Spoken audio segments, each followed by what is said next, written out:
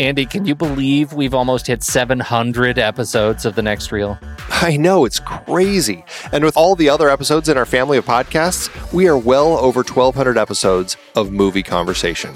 It's really pretty amazing that we've gotten to have these in-depth movie chats every week for over a decade now. And we couldn't have done it without our loyal community of film fans. Their support over the years has meant so much. For sure. That reminds me, we should give the merch store a shout out. Buying shirts from thenextreel.com/merch is a great way listeners can continue to support the show. Plus, they get to sport our great designs. Absolutely. I think sometimes folks forget we have a variety of shirts, mugs, phone cases, and more available. In fact, a great place to start is with a shirt sporting the Next Reel's logo. We also have that classic Fast Times Spicoli Surf School tee, or the weirdly popular Rusty's European Tour shirt. The one from National Lampoon's European Vacation. Why is that so popular? Search me, but we have sold a ridiculous number of those. I guess there are a lot of Rustys taking trips to Europe? We're always adding new designs based on movies we've covered, like our brand new design for a streetcar named Desire, featuring a streetcar named Desire. So if you want to rep your love of TNR and films, head to thenextreel.com/merch. Every purchase helps us continue to have these weekly in-depth conversations. So visit thenextreel.com/merch today. And as always, thanks for listening and being a part of the Next Reel community. We've got lots more great movie chats coming your way. It's hard to believe that we've been having in-depth weekly conversations about movies since 2011. You're telling me producing this show week after week requires a ton of work behind the scenes.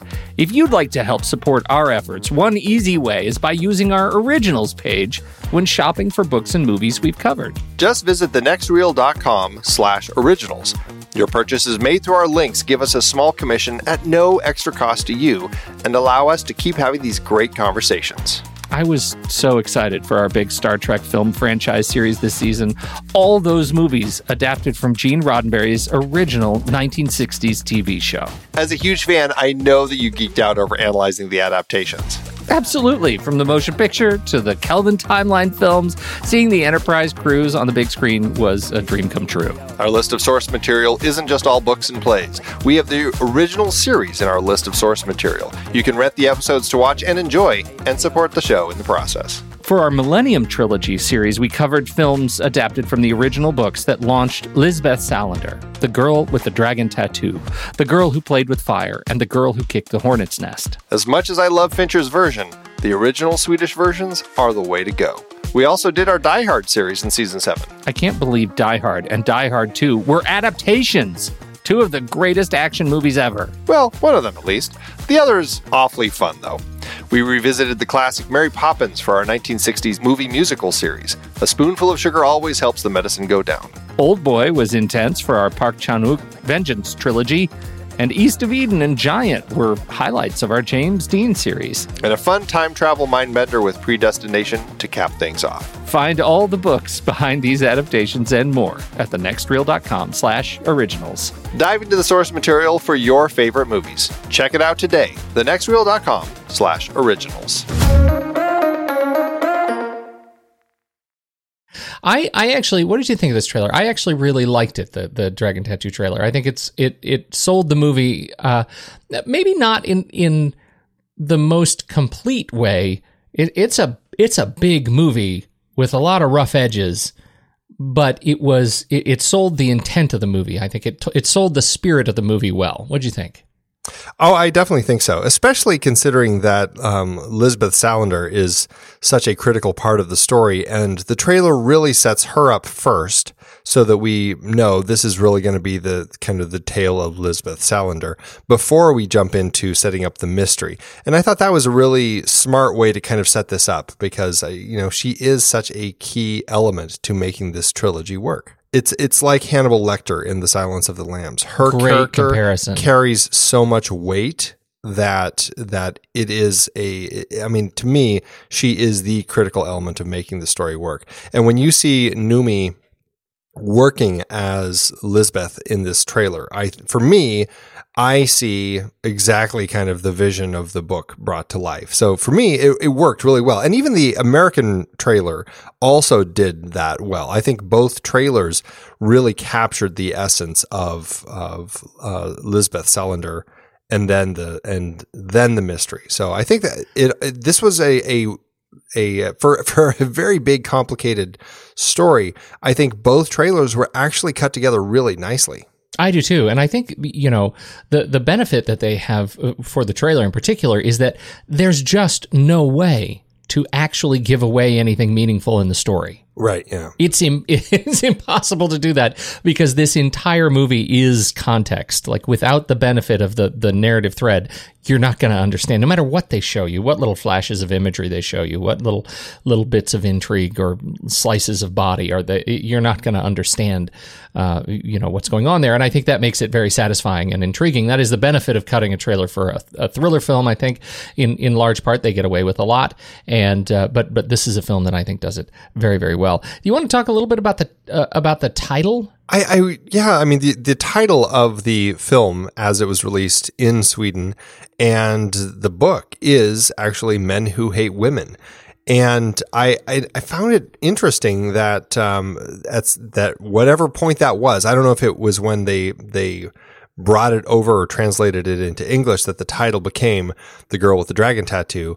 And hence the rest of the titles subsequently. Or maybe it became that after the second book, which was The Girl Who Played with Fire, because that, I think, might be the kind of the key title where it's pretty much the same in both languages, The Girl Who Played with Fire.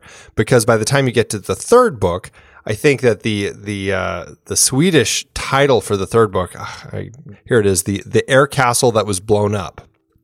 That's the literal translation of the Swedish title. And I think it just is one of those titles where it's, it's probably a phrase in Swedish that might translate better than it does. And then, so I think what they did is they said, okay, when we translate this to English, we'll stick with the Girl Who, kind of formula that started with The Girl Who Played with Fire. And then we'll go to, The Girl with the Dragon Tattoo and kind of create it from there. Because even the books, as they've continued after, Stieg Larsson had a number of them outlined, and somebody else has come in to continue writing them. And now there's The Girl in the Spider's Web and The Girl Who Takes an Eye for an Eye. Yeah. By David Lagerkrantz. Right. So those books are out there, and but it's all part of this Millennium series that really focus on this investigative journalist, Mikael Blomkvist, who is the publisher of this magazine, Millennium. And unrelated to our conversation entirely, I love the Swedish book covers because they all look like the cover of the Millennium magazines, which looks just like a magazine with totally exactly what you'd see. Yeah.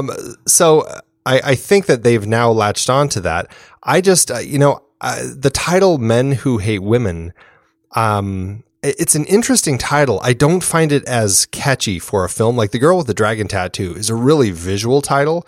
Men Who Hate Women sounds like, an article somebody writes for their dissertation or something like that. It doesn't quite have as much of a ring to it.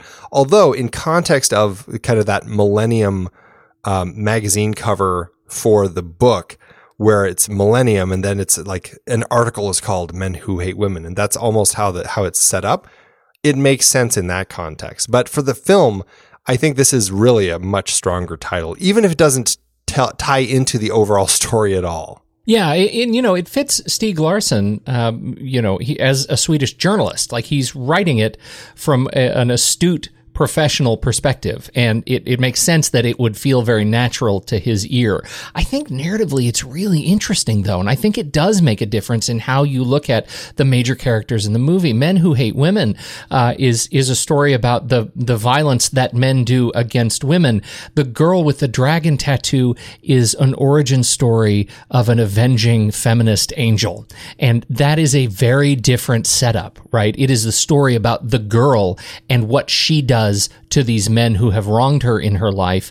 And Men Who Hate Women is a story of the men doing the wrongs. And I think that's really important. And I think as a journalist, Stieg Larsson is telling the first story as a narrative that we get a lot of energy out of, and we are moved by the girl with the dragon tattoo and that naming schema that they, as you say, latched onto, makes a big difference, and it's much more satisfying. Yeah, it really is. It really is.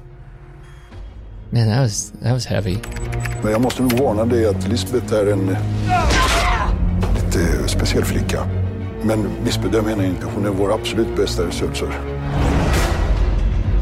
Vad kan du berätta för mig om Blomqvist? Mikael Blomqvist, även känd som Kalle Blomqvist. Ett smeknamn han fick efter att ha klarat upp några bankrån på 80-talet. Sen dess har han varit en offentlig person utan någon större hemlighet.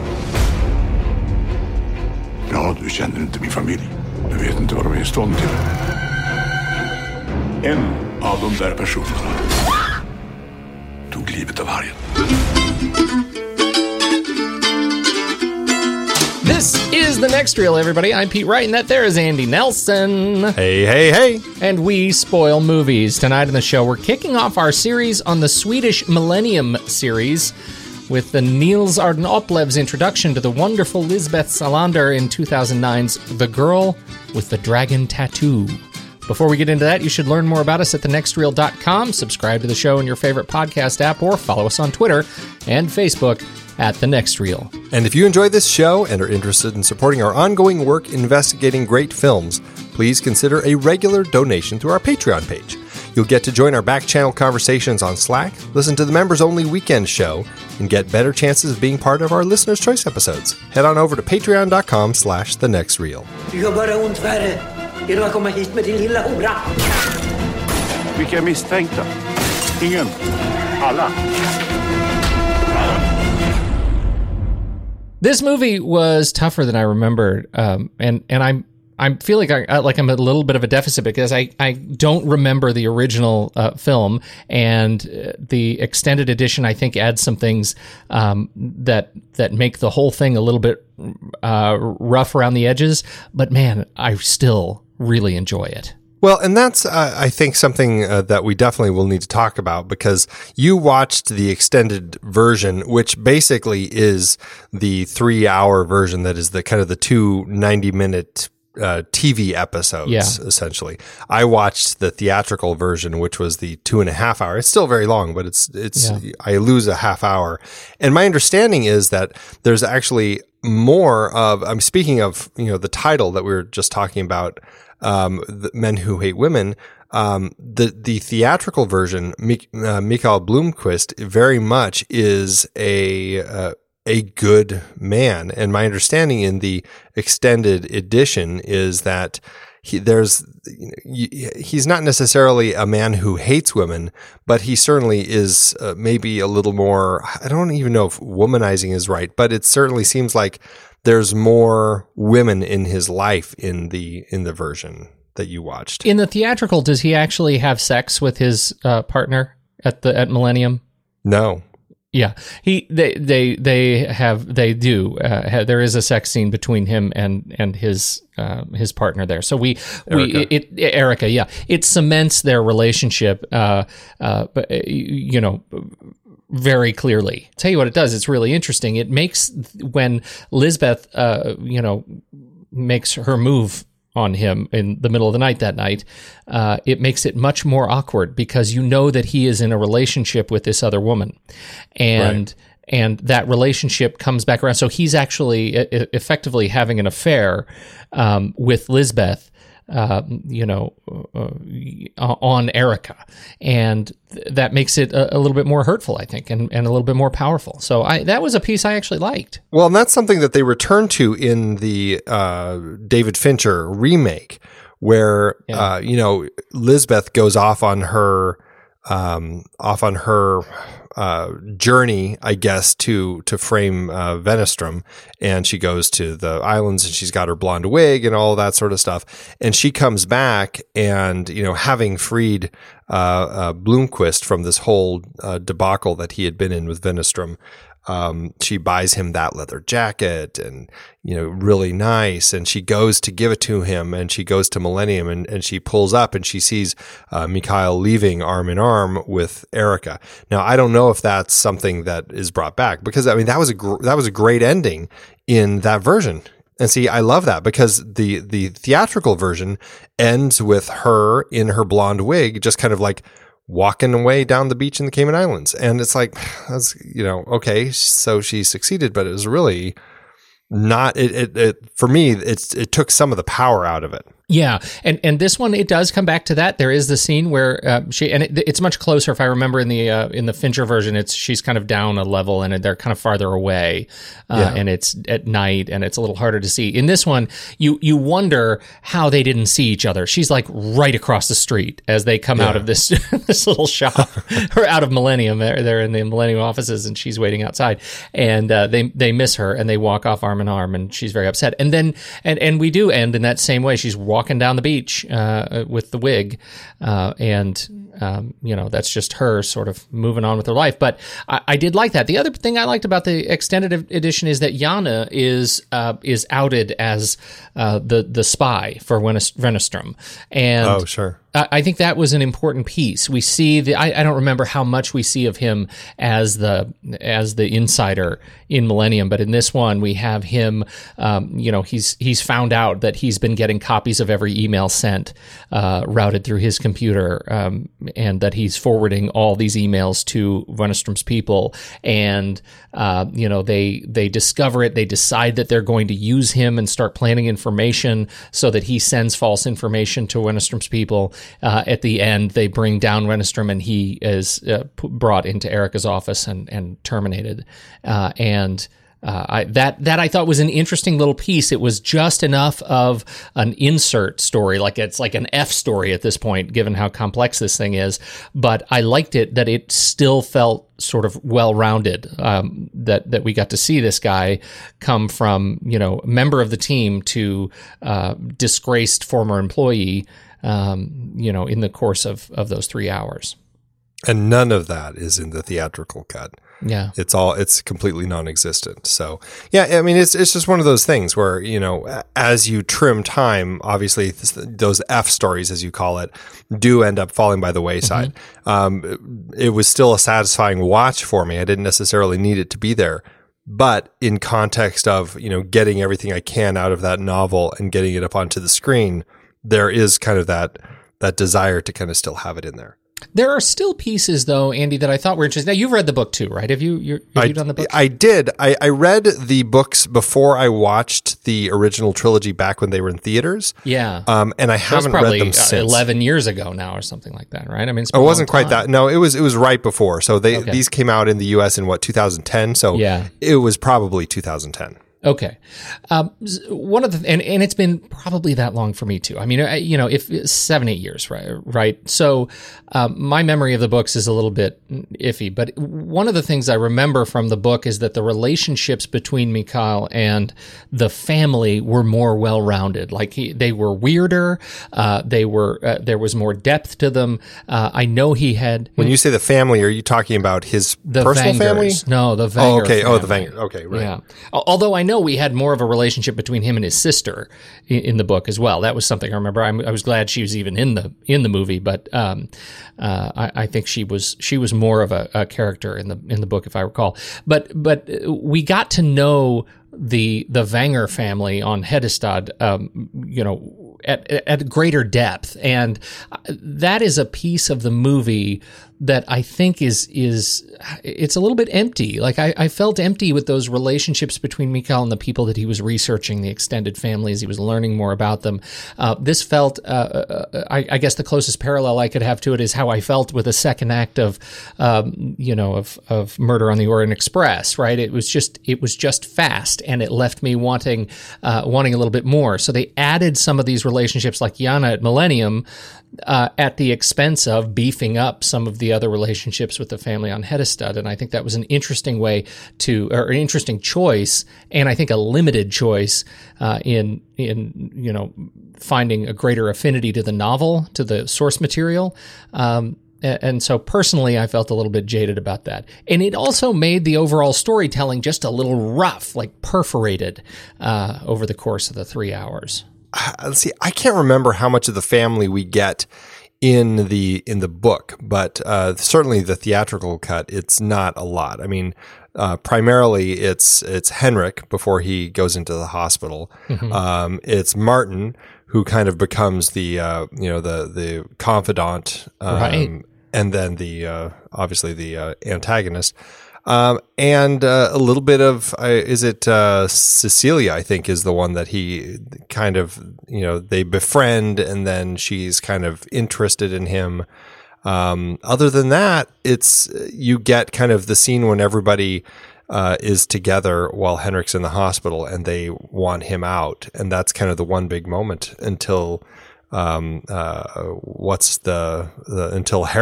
he breaks into Harold's place. Right. There's just not much, and you're right, for a story where it's like, you're doing this kind of, as they say, kind of that closed room mystery story. You do want to get a little bit more of the people who are kind of considered the suspects, other than through kind of the flashbacks that we get and looking at the photos of them. Well, and speaking of looking at the photos, you have to, I think, pull apart a little bit how Oplev as a director and, as the team puts together a film that spends so much time trying to make research sexy. The number of times we watch him scanning photos and scrolling through iPhoto and, sending email to kind of dramatic, dance music. Does that work for you? Well, that's it works in context of just getting the story onto the celluloid and getting it out there. But it isn't as good as it is in Fincher's version. And I think, this is an interesting point to kind of bring that version in a little more, because I actually watched them back to back. And I have to say, Fincher is just such an exceptional director that he makes all of that stuff just so interesting to look at. I don't think that Nils Arden Oplu has the same strengths in that capacity that Fincher does. And to that end, I felt the film a little lacking in kind of that cinematic storytelling. Like, it was just dissolve across a screen of email and then dissolve. Like, you have kind of multiple dissolves of different things as they're kind of coming across the screen. And it's just like, okay, that's great. It's average, I guess. That being said, I still prefer this version to the Fincher version. As much as I love Fincher as a director, it's just, there are things like that just come across as, it's storytelling we have to get across, and they just didn't come up with a better way to do it. See, I actually, it works for me, and correct me on this, because I'm sure I'm going to start lying. I just don't remember. I don't remember these sequences as clearly as I should in the Fincher version. But in this version, the thing that I like the most is that it is very pedestrian technology, right? It's just the stuff that you go out and that comes with the computer. You know what I mean? Like, they didn't invest in fancy graphics. They didn't, developing any sort of, fancy art for the screens. They didn't invest in some, fancy non-existent technology that's going to help analyze photos. Right? There's a lot of waiting. There's a lot of scanning and taping. There are conversations with him and his graphic designer at Millennium where the graphic designer says, "Man, it's too blurry. What you are asking cannot be done." Like, that's a really rewarding, conversation in, when we're just, drowning in movies where technology can do the impossible thing. And I think this movie is a real celebration of just, shoe leather. Right? Just straight up doing the work. And we spend enough time staring at that little picture of the blurry guy in the blue sweater that by the time he figures out who the blurry guy in the blue sweater is, or when Lisbeth figures that out, that becomes a shocking reveal and an exciting reveal and a rewarding reveal. And I think that was handled really very well here. To me, it works in context of the story, but it's, I guess what I'm saying is it's just a little more interesting to look at when Fincher handles it. Yeah, no, I agree with that. Can we talk a little bit about the sexual violence? This is a hard movie to watch. It is, and I think that it's something that Stieg Larsson was kind of dealing with when he was telling this story, is just this idea of violence, and especially as it relates to women in particular. This woman, Lisbeth Salander, and but how she never allows herself to become just a victim. You know, she uses her strength to kind of find her way through it, whether it's in the brief flashbacks we have of kind of setting her father on fire, or whether it's getting back at Nils Bjurman, it's her legal guardian. Yeah. It's some pretty horrific stuff that she ends up having to go through. And it's very difficult to watch the scenes, but what I do appreciate about it is that you see Lisbeth find a way to not allow herself to be left as a victim. And what's great about this story, and having Lisbeth in it, partnering up with Mikhail to solve this 40-year-old mystery of this missing girl, is that she is not allowing Harriet to be a victim. And what's great about the story of Harriet is Harriet was in the same place as Lisbeth was. And she also did not allow herself to be a victim. I mean, she had been a victim to her father. Then she took matters into her own hands. Then she was a victim of her brother. And she, again, took matters into her own hands. And yes, that meant she had to pretend that she was dead or had disappeared until Mikhail figured it all out. But these are stories of women who are put into horrific situations and have the strength to find a way through it. And so I do feel, as difficult as it is to watch, there is power to what these women do. Yeah, and I agree with that, and I think particularly Lisbeth's case. I think the comparison to her as a superhero, origin story is to her story as a superhero origin story it's one that really sticks with me. She ends up using her tools to inflict great, essentially violence on the men that have wronged her, and she's physically violent to the men who jump her in the subway. She uses a sort of psychological or technological violence to break into Mikhail's deepest secrets, and she does it for hire because of just you get the sense that it's just sort of a generalized disrespect, but ends up trying to right that wrong over the course of the movie. She uses again great physical violence against Nils Bjurman. It is dramatic, and yet, as stomach churning of a sequence as it is, it comes off as remarkably rewarding to watch her take back that power. I found her really great, and this is one of those Fincher versus Oplev pieces. I vastly prefer Noomi Rapace's performance here, and I wish so much that she had played Salander in Fincher's version. Well, I mean, she is really the reason to watch these movies. I mean, she really just blows up the screen. She's just mesmerizing in every way. I also, jumping back to what you had been saying just before that, though, I also think it's really interesting and powerful to see the scene at the end when she's watching Martin die after Martin kind of crashes.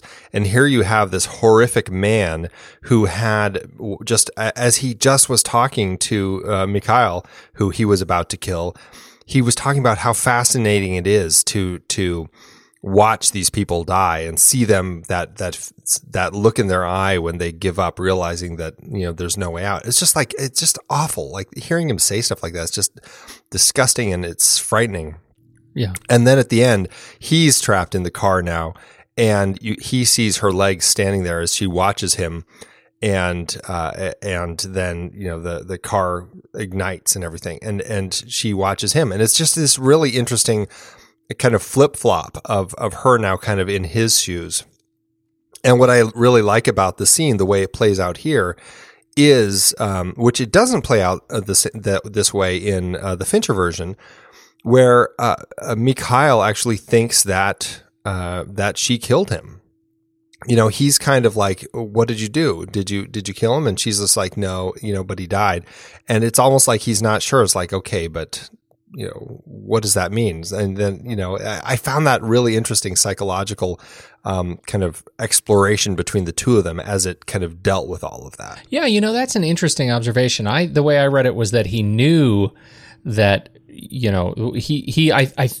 my impression was that he believed what she was saying and that he was deeply conflicted about whether or not that was an act of murder, right? That her not doing something was, when she says he burned to death, could you have saved him? Or is that not in the original? Because they have that conversation, right? It is, but I guess I just meant initially when she first comes back and he's asking her and she's like, he's dead. And, his initial reaction is she just killed him. Yeah. It's like you can see his subtext as he's talking and everything, thinking that, oh my God, this woman she killed this guy. Like, I don't know if that was right. I mean, he's a terrible guy, but I'm not sure that was right.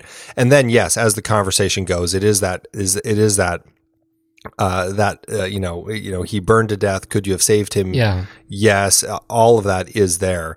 And the conflict within him is still there. But I love how initially it's like this doubt that he has of her as a person, that this is this woman who ostensibly just killed somebody. Yeah. Right. Something else about her character that I think is so interesting is that the way that Noomi plays, Lisbeth, it's amazing how she is so tough. She is so much like this raging animal on the outside, but we get moments throughout where you can see right through her, and it's powerful, where you can see this fragile little girl kind of buried underneath that very rough, very mean facade that she has. And I love that about her. I think that makes her character so interesting to look at. And then you have these moments like where she toward the end of the film, where she goes and meets with her mom, and which is a nice setup for what we're going to be getting in parts 2 and 3, which is probably why they left the whole bit with the mom out of the American version. Right. But it adds to that element that we get of her. And it's really, again, going back to her as this character that makes this film so interesting. I think that it's critical. And just as an interesting side note, Noomi's real mother played her mom in that little bit. Oh, that's so cool. That's very sweet. Yes, it is. It's interesting. Before we move into our deep scene dive, which I'm excited to do, Andy, there is this is an interesting parallel, and I think that you noted in our notes here about the love story and the crime story that are sort of interleaved over the narrative of the film. I found such a strength in watching that in this as the film played out. The way that we get kind of the balance between these characters, Mikhail and Lisbeth, and their story, paired with this mystery that they're solving. And it made me think right back to the Ricardo Darín film that we just watched, The Secret in Their Eyes, which also had a brilliant blending of those two stories, which made that film work so incredibly well.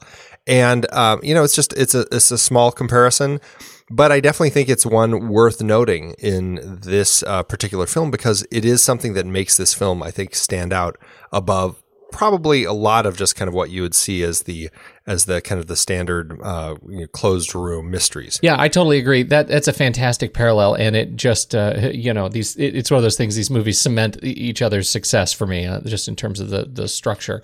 And speaking of structure, this has a film told in maybe 16 acts. It's very Return of the King-esque, right? It's right. It's just, you've got this little story, and then you got that story, and here's this ending, and that ending, and this ending, and that ending. it's kind of all over the place. It really feels very novelistic. It doesn't really have a good sense of the kind of a 3-act structure. Yeah. I don't know if that's a problem, but it's. I mean, the film is a success regardless of how you, how you look at it. But in the sense of cinematic kind of story structure, it doesn't really fit. No, not so much. Let's do the deep scene dive, Andy. Let's do it. The scene that we are talking about here, the scene that we think really is representative of the tone of the film that doesn't involve sexual violence, is the scene where Mikhail and Lisbeth meet face to face for the very first time. It's a wonderful little scene that takes place, at least in my version, it's an hour and 11 minutes into the film. After we get, Mikhail has already been doing his investigation, and he gets this clue from Wasp about these biblical references for these women, and he's able to, from that, piece together kind of who they are and how they died. And then he talks to Henrik's lawyer, Frode, and is asking about this. And he's like, yeah, I might have an idea how that happened. And cut to, here we are in our scene where we have Lisbeth asleep in bed. The door, somebody knocks at the door. It's Mikhail, and he's here to talk to her. I love this sequence, and in my version, it is my version, the version I recut for American audiences. It happens at about the 86-minute mark. It is the cliffhanger scene at the end of part 1 of The Girl with the Dragon Tattoo. So at the end of this scene, it cuts to closing credits and end music, and then the whole thing starts again right in the middle of the release. And in fact, we didn't mention this, but Netflix has the entire Dragon trilogy. They're calling it the Dragon trilogy. It is essentially the TV series in 6 parts, and so you can watch it streaming right now, and you'll see what I mean. It's a very strange and jarring thing if you're used to the theatrical release, because the movie just is over. It's over at an hour and a half, and you're ready to start the new thing, and it ends on this scene. So that's an aside. What I love about this scene is just how pragmatic both of these characters are, right? I mean, it feels like, as much as this is a dance between these two characters, both of them have very clear intentions. He wants to solve this for his reasons because he's been hired to do it, and he's becoming obsessed with this case, and he believes there's a case there. She wants to do it because she believes that he has been that Blomkvist was set up, and that she's trying to make good on her relationship with him. You can tell that she's, or at least I read into that she has some underlying sort of seething guilt that she is trying to satiate, that she believes he is a better person than he was set up to be, and that a 40-year-old murder of a young girl is checks all the boxes for her, and you can see all of this played out in a very tight space of her apartment. Yeah, and it's not overly complex as far as how it's put together. I would say it's actually fairly simple. It starts off in her bedroom in a kind of a single of her sleeping. It kind of comes down from the curtains to her. We see her sleeping, then all of a sudden you hear the knocking, and she gets up, and then behind her we see this other woman sleeping in bed with her. And then she gets dressed, she goes to the door. And then now we're at our next location, which is the front door. And then it's really kind of a back and forth as she and Mikhail have this conversation before she lets him in. And then he comes in, and after a brief little bit right there by the door of the three of them, they go into the kitchen, and he and she have this final conversation, I should say, about this case that she knows that he's working on. And he asks her at that point, saying, I need your help. Like so many people in her life, he's not here to, for legal reasons, he's not here to get her arrested or anything like that. He has stepped aside and gotten past all that stuff of her abusing her abilities by continuing to spy on him and what he's up to. He's gotten past all that and said, this is a person who can help me, and I am going to accept that help, or I'm going to ask for it and see if she will, be a partner with me in this. I think that's great. I love the way that scene plays out. I think it's really nice. I think there's also a small little bit, kind of that little comedy bit about the coffee, which I think is just also kind of helps break the ice a little bit.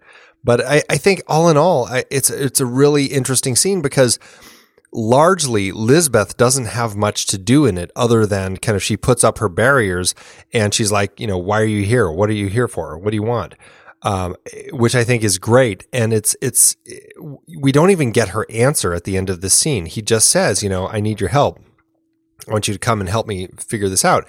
And you just get this shot of her face as she's looking, kind of everything is rattling through her brains as she's trying to figure out what to do. And then in the theatrical cut, all of a sudden you get a hint of Jacob Groth's music slowly starting to build as we then cut to her on the motorbike, a kind of establishing shot of her riding down the country road as she's heading up to Hedestad. And I think that's a really great way to kind of move us into this partnership. I do too. And Eric Kress is the man behind the camera. And I found it really interesting. It's hard to compare generally to Fincher. But I couldn't help it in this sequence in particular, because this sequence is also terrific in the Fincher version. The framing, even though Fincher moves his camera a lot in a lot of very small and subtle ways, the camera is always moving in some little bit around character close-ups. In this case, the framings of faces, I couldn't help but think this feels very Fincher to me. The way we open on her, her sideways, she's laying down in bed and her eyes open and she gets up, and we, focus on the woman that's in bed with her. The way we kind of alternate between character faces, even though the camera isn't moving all that much in this version, it still feels very centered on character, which I think it does such great service to the motivations and intentions that these two actors are trying to convey. It just works so well for me. Yeah, I definitely agree there. I mean, this film is interesting as we go through it. There are times when Kress has a lot of camera movement going on throughout, particularly as Blomkvist is digging into the investigations and he's up on Hedestad.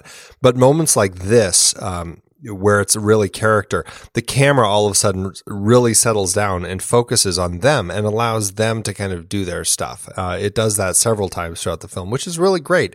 And in this particular case, it works really nicely. And even when it's just simple, back and forth shot, reverse shot, as we have Mikhail on one side of the door and her on the other side with the chain between them, it's just nicely framed and it works well in context of that barrier that is between these two characters as he's trying to bring her into his world officially, I guess you could say. Yeah, I think so too. I love the production design. Niels Sager. That's wrong. Sounds good to me. I have no idea. Yeah. Delightful. Production design is terrific. The apartment feels very much like someplace Lisbeth would live. It is run down and it is abused. And the coffee, you can just feel it. It's probably 3 days old, but my goodness, I just love being in that apartment. It feels like my first apartment. What's funny is you were in my first apartment. It did look just like this. It was yellower.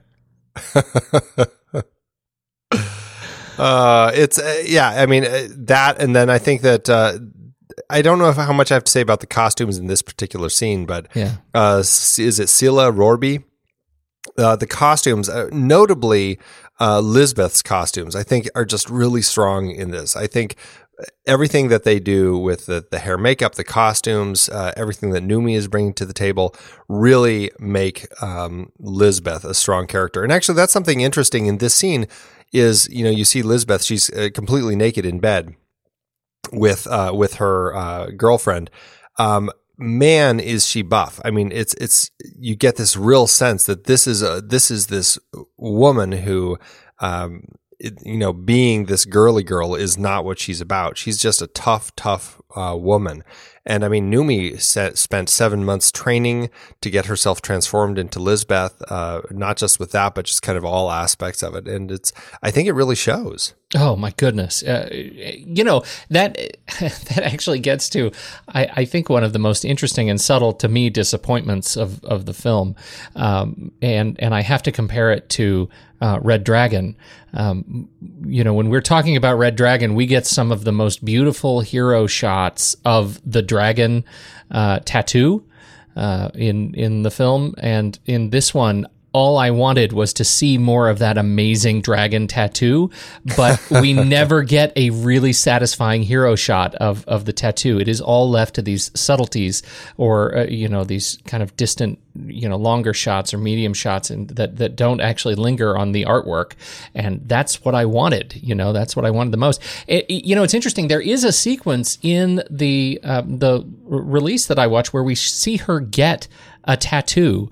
Was there one in the theatrical release where she goes, it's after her first encounter with her guardian? Yeah, because that's where she kind of gets I don't know if it's where she gets the idea or where she's kind of exploring the right way to kind of like buying this tool to use to get back at him. To get the largest needle that's available. Yeah. I thought that was a great scene. Right. Anyway, so I could have used more tattoo, and this would have been the scene to do it, because she is, as you say, she's naked, and when she gets out of bed, that her back is, snakes under a blanket of muscle. It is just amazing power, and it's an incredible demonstration of physique. She did, and it's an interesting. We'll be talking about Noomi for a bit with this series, but I mean, she worked on this whole trilogy for a year and a half. She said that this character Elizabeth got into her head so much that when she was done, she had to throw up. She immediately had to just go and just throw up a bunch. And she kind of saw this as her body finding a way to kind of purge the character and everything that it had kind of brought into her. I found that so interesting that it basically was this physical manifestation of the character that she had to find a way to expunge. Oh my goodness. I can't even imagine being in somebody else's head quite so long. Yeah, right. Especially a dark character like this. Yeah. And I guess, we should also just mention that Noomi, while largely she brought Lisbeth to life from within her and from what Larson had written on the page, but she did also mention that the characters in Nikita and True Romance were also some character inspirations that she had. Did you see a parallel between those characters? I think it's an interesting pairing of those two characters. I think that I do see maybe what she was pulling from. There's definitely strong characters. They're very interesting female characters that definitely have their own strengths in the world of violence, and so I can see how those might have been draws for her. It's funny. I didn't. Those two didn't come up for me, but the one character that I kept thinking, or at least I should say, the one strong, sort of crazed woman in film, and I, it's we've talked about her is Franca Potente in Run Lola Run, which she's the parallel for me to obviously less violent, but certainly given to doing whatever it takes to make the world right. I saw the parallel just in the physicality and the strength that they bring to the roles. I thought it was really interesting. We talked a lot about Noomi. We should also just mention Michael Nyqvist as Mikhail Blomkvist, who's I think he works really well as this character, and it's just so sad. After this trilogy, he really kind of blossomed, and I shouldn't say blossomed. I mean, he had been acting for decades, but I think he really started expanding into the international world, and certainly we saw a lot more of him in U.S. films. And it's just so sad that he passed away, I think, just back in April. Very sad. Just watched him again as Viggo Tarasov in John Wick. Good stuff. Wick. Such good stuff. Music, Jacob Groth, you already mentioned the music in the film. You a fan? I like it. It's not anything that blows me away, but I think it works in context of the film. Between the two, I think this has a little bit more of a theme that I do kind of like. But I do think there's something about the atmospherics brought by the guys behind the Fincher version. Mm-hmm. I don't know. I guess I can say I don't love any of their music, but I find all of it interesting in different ways. Well, I'm with you. I feel like I can't love this music because the music of the Fincher version is so deeply in my brain. It is a truly exceptional score for that film.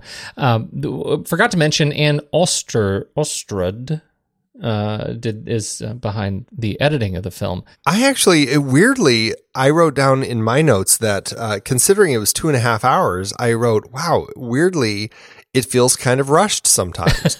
And I was like, I don't know why that is. I think that there's just so much story that they're trying to get across. Maybe it doesn't feel that way in the 3-hour version. No, it definitely, it definitely feels that way. That's one of the things I noticed is that it's sort of relentless. Even at 3 hours, it feels like they are jamming an enormous amount of story in a very small bottle. It's very interesting how they do that. And again, going back to the Fincher version, I remember that in both cases, in both films, we have scenes that are very short where we'll just get something. Really, they kind of go back to that rule of screenwriting, get in late, do what you need to do and get out early. And they do that very successfully in both versions just to kind of keep things moving because of the fact that they just have so much story to tell. It's a really interesting point that you bring that up because I found myself thinking about that, particularly around Ingvar Hurdwell, who played Dirk Frode. And I'm sure I butchered all 4 of those words. There's a sequence in the hospital where Mikhail goes to talk to him about the fact that Heinrich has, he's had his heart attack and he's in the hospital. And it's when Frode is about to tell him, I think I know who might be behind it. And he takes forever to get the words out of his mouth. It feels like, I know it's just a couple of seconds, but it feels like, man, the whole movie goes into slow motion because Frode forgets how to move his mouth. And I thought, wow, that is remarkable that they allowed this to play in a movie that otherwise is pretty relentless in cutting. Like there's just a lot of airspace in between their lines. Yeah, that's again. It's just it's interesting the pacing, but I do like that though because it allows for that roller coaster ride. You want to have those faster moments and there's slower moments. So I feel all in all watching it, I never felt bored. The film moves at a great pace, and at 2.5 hours, I was in it the whole time. Yeah, I was too. You want to talk about the script? Nicolaj Arcel and Rasmus Heisterberg did the adaptation. They took a beefy novel that was rather, I don't know if complex is the right word, but just had a lot of details in it. And they found a way to blend all of it. Were there elements that were in the book that I felt were missing? Sure. Maybe they are in the extended version, but on the whole, I think that they deliver in giving us this full, rounded story here. Niels Arden-Oplev, the director, do you feel like you have a sense for what he is able to do? Does he have a style? I don't know. I'm not sure if I've seen much else of his cinematically, other than, because I know he's done a lot of TV stuff, but I think for films, I don't think I've seen anything else that he has done. So I don't know if I have a good handle on his style. What I do feel watching this compared to the Fincher version is that he doesn't have the I don't know if prowess is the right word, or just he's not as adept at his tools with cinematic storytelling as Fincher is. But I think he is still versatile at telling a good story. So he did, after this, he did Dead Man Down. I remember talking about the trailer, but I never watched it. Right. Which I unfortunately I saw it and I don't remember it very well. What I do remember, interestingly, is the episode 1 of Mr. Robot that he did, which I thought was fantastic. Episode Hello Friend. He then went and did well, it was actually immediately before that, he did the pilot for Under the Dome, the Stephen King adaptation. He did the pilot for Midnight Texas series. He did the pilot for Game of Silence. He did the pilot for Unforgettable. This was, and a couple of episodes. This was actually the first one that he did after Millennium in 2011. He sort of made several years of his career around pilots or episode 1s, and they were kind of a mixed bag. I have not seen the Unforgettable episodes, so I haven't seen those. But the others, Mr. Robot is definitely the highlight, and that is, on the strength of a terrific concept and an outstanding script. So I don't know how much of that is his, but it is a delightful bit of entertainment. And then he goes on to Flatliner 17, Andy. Oh, what a shame. Right? I didn't see it, so I can't. It's not fair of me to judge, but just based on the trailer and what I had heard, I just feel disappointed that that's what he ended up doing. Exactly, that's exactly where I am. Yeah. It didn't break the 6 stars on IMDb as worth rolling the dice on. And man, have I heard some scathing things about this movie, and not just Amazon review scathing. These are legit scathing things about this movie. Although it does make me wonder if maybe that's why some of the actors signed on to be a part of that remake, just because of the fact that he was actually directing it. Anybody else in the cast or crew that you are interested in talking about? Not really, other than I did want to just point out, since we did talk about Kingsman, The Golden Circle, the fact that Lina Endre, who plays Erica Berger, she is the Queen of Sweden in that film. So there you go. I had not made that comparison at all, or that parallel at all. That's fantastic. She does not look the same to me. Not even a little bit. Oh, very funny. Oh, dear. How did it do at awards season? It did well for itself. The film gathered 18 wins and 35 other nominations. 6 of those wins and 12 of those other nominations just were for Noomi and her performance in this film. She really was the character to note. Over in Sweden, their Academy Awards, the Guldbagge Awards, it won for Audience Award for Nils Arden Oplu, Best Actress, Noomi Rapace, and Best Film, Soren Starmos. It also was nominated for Best Cinematography by Erik Kress. He lost to Hoyt van Hoytema for The Girl, and supporting actor Sven Bertil Taub, who plays Henrik Vanger. He lost to Kjell Bergqvist for, let's see if I can say this, Bröllopsfotografen. Woo, baby. I can't wait to hear from our Swedish listeners about how I did on that one. Oh, this is horrible. This is horrible. But I have to tell you, I'm very excited to introduce you to my alter ego, Soren Starmaus. That's my favorite name in the world. All of a sudden, I didn't. Who knew? Soren Starmaus. Yeah, it's pretty great. It's like an animated superhero, right? That's exactly what it is. Soren Starmaus. Over at the Saturn Awards, the Academy of Motion Picture, or the Academy of Horror, Sci-Fi, and Fantasy, which I found it interesting that it was nominated, because I guess under the horror vein, maybe, but it's not really fantasy or sci-fi. But Noomi was nominated for Best Actress, and it was nominated for Best International Film. Mm-hmm. Noomi lost to Natalie Portman for Black Swan, and the film lost to Monsters. So it did well for itself, considering the type of film that it is. It's I think largely it's not. It's a genre picture. I don't think it would normally get that much notice, but when you have such a strong performance as the foundation for your film, it's bound to get some recognition. Now, we've been talking, obviously, a bunch about Fincher's remake in 2011, but this thing has been, let's just say, aggressively parodied. Yes, especially because of the title, The Girl with the Dragon Tattoo. It just allows for such great parodies as The Dragon with the Girl Tattoo, or the I'm sorry, that's funnier than it deserves. It's actually quite funny. You also have the girl with the sturgeon tattoo, the girl who fixed the umlaut, which is not quite as fun, the girl with the sandwich tattoo, and the coach with the dragon tattoo. So I don't know what any of those are, other than they are funny parody titles.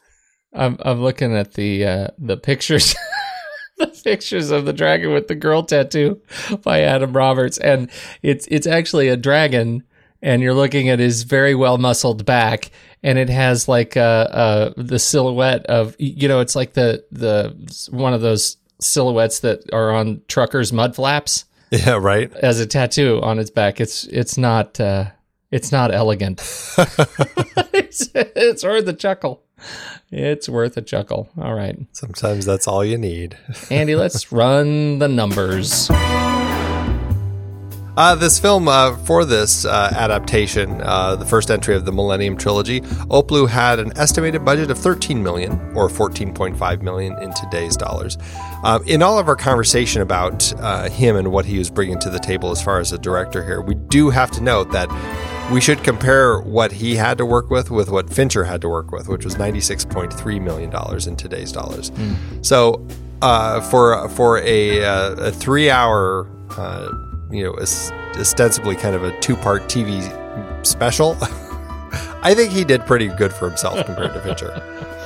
The movie did open in Sweden and Denmark on February 27th, 2009, kicking off its massive global release before hitting the U.S. on March 19th, 2010, in limited release opposite The Bounty Hunter, Diary of a Wimpy Kid, and Repo Men. It continued its international rollout through January 2012, when it finally opened in South Korea.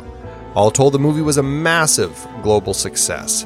In Sweden, the movie went on to make over 109 million Swedish krona, which is about 16.4 million in today's dollars. I couldn't find specifics as to the Swedish box office, but my understanding is that this topped it. Here in the US, the movie went on to make 12.7 million, and internationally it ended up making 96.7 million, giving it an overall gross of 109.4 million, or 122.5 million in today's dollars. This movie was more profitable at the box office than Fincher's remake 2, and did end up with an adjusted profit per finished minute of $706,000. All told, I'd say it's a great start for this trilogy. Well, it'll be interesting to see what happens with these new properties, the new properties that are coming out from the new author, and to see how they're making out. What do we know about the remaining remakes of the American version? I know that Fincher and Zalian had signed on for the other two. Where are they? I have heard everybody involved, whether it's Rooney Mara or Daniel Craig or David Fincher, saying that it wasn't going to happen. I don't know if they're still talking about it, but I think that it's one of those things where it's like these Swedish versions were, largely great films and very entertaining. And it didn't need to be remade in the first place. I mean, this is a foreign trilogy that my in-laws watched. I mean, that said to me everything about the not necessary fact that we needed an English version. That being said, last I heard that Fede Alvarez, who we actually talked about with Labyrinth last week, was announced as the new director as of November 2016. So it's been a little while. But I don't know if it's a full-on reboot of Girl Who Played with Fire, or if they're now just talking about rebooting the franchise with The Girl in the Spider's Web. So I'm not sure what direction they're going, other than the fact that, what is reported right now is Fede Alvarez directing The Girl in the Spider's Web is going to be released October 2018.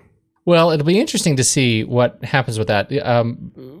Claire Foy is signed on to play Lisbeth in The Girl in the Spider's Web, and obviously this is the next kind of the book. That is not the original part of the original trilogy. She's Queen Elizabeth in The Crown. She's a very popular and very talented, young actress. So I'm really interested to see if she can surprise us quite as well as Numi or Rooney. Yeah. I Interesting. wonder if Numi and Rooney ever got together. I now that I've said those names back to back, it was hard to say those names back to back, but now that I've done it, I want to do it a lot. I feel like this is a moment where we really need David Letterman at the Oscars. Numi? Yeah. Rooney. Numi. Rooney? Numi. Numi. Numi. I don't think I've ever... Oprah. Uma. Oh, dear. All right. Well, this was a great way to start at least our discussion of the trilogy as it stands, the Millennium Trilogy, and I hope I hope the other two movies stand just as well, Andy. I'm eager to talk about them. It's a great trilogy. It's a great story. I think what I enjoy so much about it, having revisited it now, is watching Noomi Rapace play this character. She is just mesmerizing every time she's on screen. The overall mystery of the story itself obviously is no longer a surprise to me. It's, it doesn't bore me yet. And I think that is, again, like I said, just because it's so exciting to watch Lisbeth over the course of the story. And yes, it is very difficult to watch. There are some really hard scenes in here, but it's a solid film. I think that the team here did a great job with kicking off this trilogy. I do too. I think it's time, Andy, for us to rank it. Let's do it. Head over to flickchart.com/thenextreel, or you can just swipe over in your show notes and you can tap on the Flickchart button and that link, and that will take you right over to this film in Flickchart where you can add it to your list and see how it stacks up to ours. Andy? All right. First off, we have The Girl with the Dragon Tattoo, or Hot Fuzz. I have to say Hot Fuzz. Do you? I was gonna say Girl with the Dragon Tattoo. Oh, all right. No, I know. I would regret that. I would definitely regret that. I can't do that. I'm gonna say Hot Fuzz. That's unfortunate. Okay. It is. I feel badly about that. The Girl with the Dragon Tattoo, or The Adventures of Baron Munchausen. Definitely the Girl with the Dragon Tattoo. The Girl with the Dragon Tattoo, or The Deer Hunter. Girl with the Dragon Tattoo. I will, I'll agree with you on that one. The Girl with the Dragon Tattoo. The Girl with the Dragon Tattoo, or Big Fish. Dragon Tattoo for me. I know you're a big fish lover. I'm such a big fish lover. I know you are. It's okay. I'm going to give it to you. You don't have to feel bad about that. I'm going to give it to you. Dragon Tattoo. Oh, okay. All right. The Girl with the Dragon Tattoo, or The Bourne Supremacy. Girl with the Dragon Tattoo. Yeah, I'm going to go with Dragon Tattoo. The Girl with the Dragon Tattoo, or Star Trek First Contact. Star Trek First Dragon Contact. Tattoo. Really? Dragon Tattoo for me. If it was not First Contact, if it was one of the other ones, maybe. I'm not firm on this. I think I answered out of reflex. So I had more problems with First Contact this time. Certainly many more than that's habit. Okay, I'll give you a Dragon Tattoo. Look at how weak I am. I know. Goodness. The Girl with the Dragon Tattoo, or Fat City. Girl with the Dragon Tattoo, Andy. I will say Dragon Tattoo. With a punch in the face. Oh, wow. The Girl with the Dragon Tattoo, or Oh Brother, Where Art Thou? Oh. I'm going to say Oh Brother. Yeah, me too. All right. Well, that puts The Girl with the Dragon Tattoo. It made it almost back right up to the middle. Yeah. It's at 167 out of 328 on our chart. So I think that's a pretty fair spot for the trilogy to kick off. It just, started off against one of our tough ones. But again, we've talked about a lot of films that we love on the show. Yes, we have. How did that stack up on your personal Flickchart rank? It actually is pretty high. It's 344 out of 3884, which is about a 91%. So I think it's a pretty good spot. Definitely higher than the Fincher version. I am pretty happy with its position on my chart. It actually rose right to the top for me, Andy, and I think unfairly. It ended up at 78 on my Flickchart out of 1,004 movies, which is too high. But it won against Family Guy, Blue Harvest. As it should. As it should. What if it had come up against the Star Wars Holiday Special? What would I have done? Anyway, or the Ewoks. That means on Letterboxd it should be a 4.5 star out of 5. It is not for me. I have it at a 4 star with a like, and that feels pretty good to me. Yeah, mine is a 4 star and a like. That's where I sit with it also. So Well, aren't we twinsies? We'll wear our twinsy jackets. We will tomorrow. wear our twinsy jackets tomorrow. All right. Well, that puts us at the end of the first part. What is the second one? And do you ever get it confused with the third one? Because now the girl is just doing a lot of things. Yeah, now she's all over the place. Yeah. With fire and hornets and spiders and eyes. Yeah. Oh my goodness. In this particular case, she is playing with fire. We are going to be continuing the journey of Lisbeth Salander as we kind of go down this road of exploring more about her backstory, which is going to be exciting to see where we go with this one. I am excited to do it too, and I think this is a great trilogy. I'm very excited that we're doing this. It feels like a long time coming. I think we talked about doing this in the first year of the podcast when we did the Fincher series, and so I think you're right. It really is about time. Here we are. Finally, Andy, when the movie ends, our conversation begins.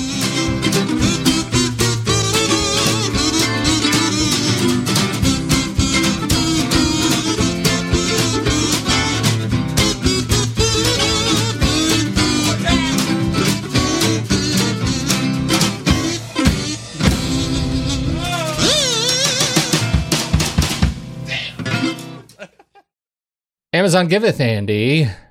As Amazon always doeth. Andy, what is it with people and reading their movies? There are a lot of people who gave this a 1-star because they had to read their movie. That is so dumb. I'm sorry.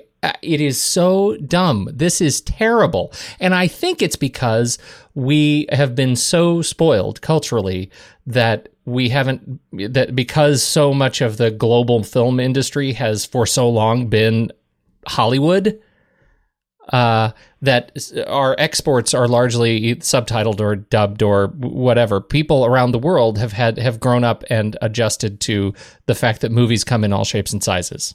Don't you think? Yes, I think so. And we are super spoiled. We're the spoiled brats. We are. This makes our fair country sound so petty and stupid. Yes. It's so stupid. I'm sorry.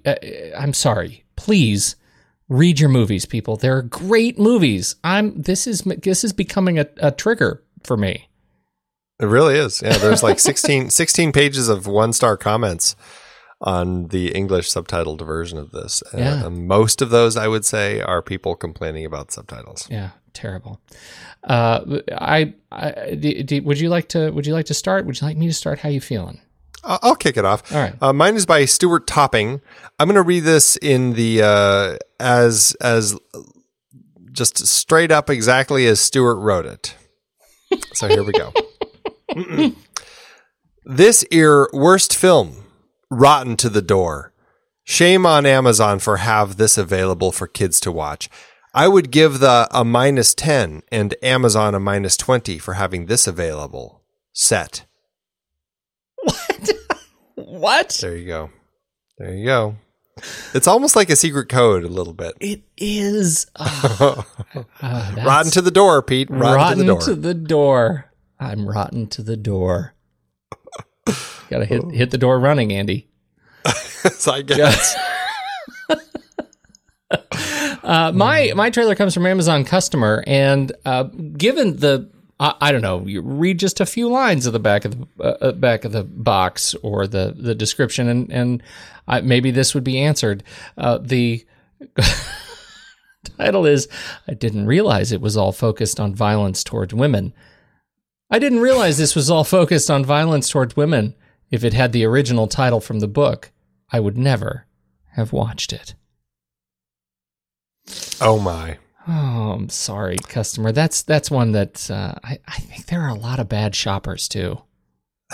Yeah, just button clickers. I get this. Yeah, stop clicking, people. Step back away from the keyboard. Thanks, Amazon. I've been podcasting since 2006. In that time, I've tried countless hosting platforms, but in August 2022, we switched to Transistor to power all of our shows here at True Story FM and it's been a game changer. I love the Transistor allows unlimited podcasts and storage without extra charges. We can publish so much content, and we do. If you want to start up a podcast, do yourself a favor and host your show on Transistor. With their one-click publishing, you can get your new show onto all the major podcast directories effortlessly. And their website builder lets you quickly build custom sites for each show. The detailed analytics are invaluable too. You can access all kinds of listener data anytime. Oh, and the versatile players allow you to embed episodes anywhere to reach new listeners. Plus, the team behind Transistor is super responsive and keeps making the platform even better. After using countless hosting services over 15 plus years, Transistor has been, hands down, the best podcast partner for us. If you want a hosting platform to take all the worry out of getting your podcasts out into the world, go to thenextreel.com/transistor and check it out. Support our show and support your own show by going to thenextreel.com/transistor. Start growing your podcast today.